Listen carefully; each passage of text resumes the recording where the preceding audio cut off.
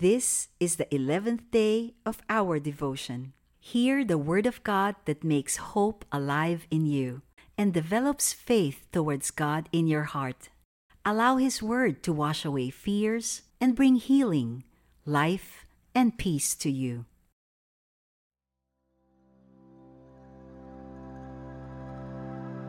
I will read from the third letter of John, chapter 1, verse 2. Beloved, I pray that you may prosper in every way, and that your body may keep well, even as I know your soul keeps well and prospers. This is a part of the letter of Apostle John to a beloved brother in the Lord named Gaius. He was an elder in the church in Asia.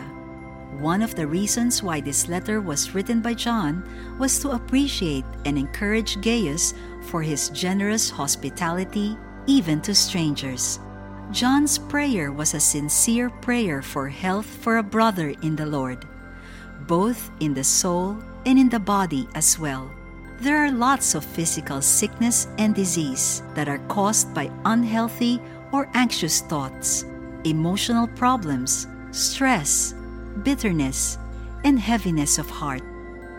In the Gospel of John, Jesus was the one speaking to us in chapter 14, verses 1 and 27, saying, "Do not let your hearts be troubled, distressed, or agitated.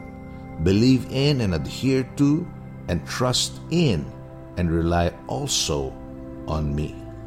Peace I leave with you. My own peace I now give and bequeath to you. Not as the world gives do I give to you. Do not let your hearts be troubled, neither let them be afraid.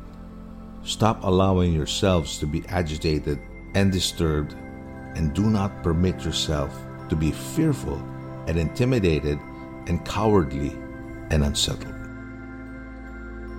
Jesus is commanding us not to allow our hearts, our minds to worry, be in fear, or distressed. Instead, let us choose to believe and depend on Him, His power, and His love for us. He even gave us His peace, not the kind of peace that the world gives. God's peace is far greater and higher than the world can offer. This peace that Jesus has already given to us is wholeness, safety, soundness, tranquility, prosperity, fullness, rest, and the absence of agitation and discord. The wholeness and fullness of the spirit, soul, and body, even in the midst of war, troubles, and challenging times. God's peace brings health to our minds and our bodies. Jesus already gave this peace to us. Let us declare this today. Lord Jesus, you are the Prince of Peace, and now I continuously receive your gift of peace to rule and reign over my whole being. Let there be full functioning of sound mind and health in my body. Thank you for the gift of a long, satisfied, and fulfilling life in Jesus' name. Amen.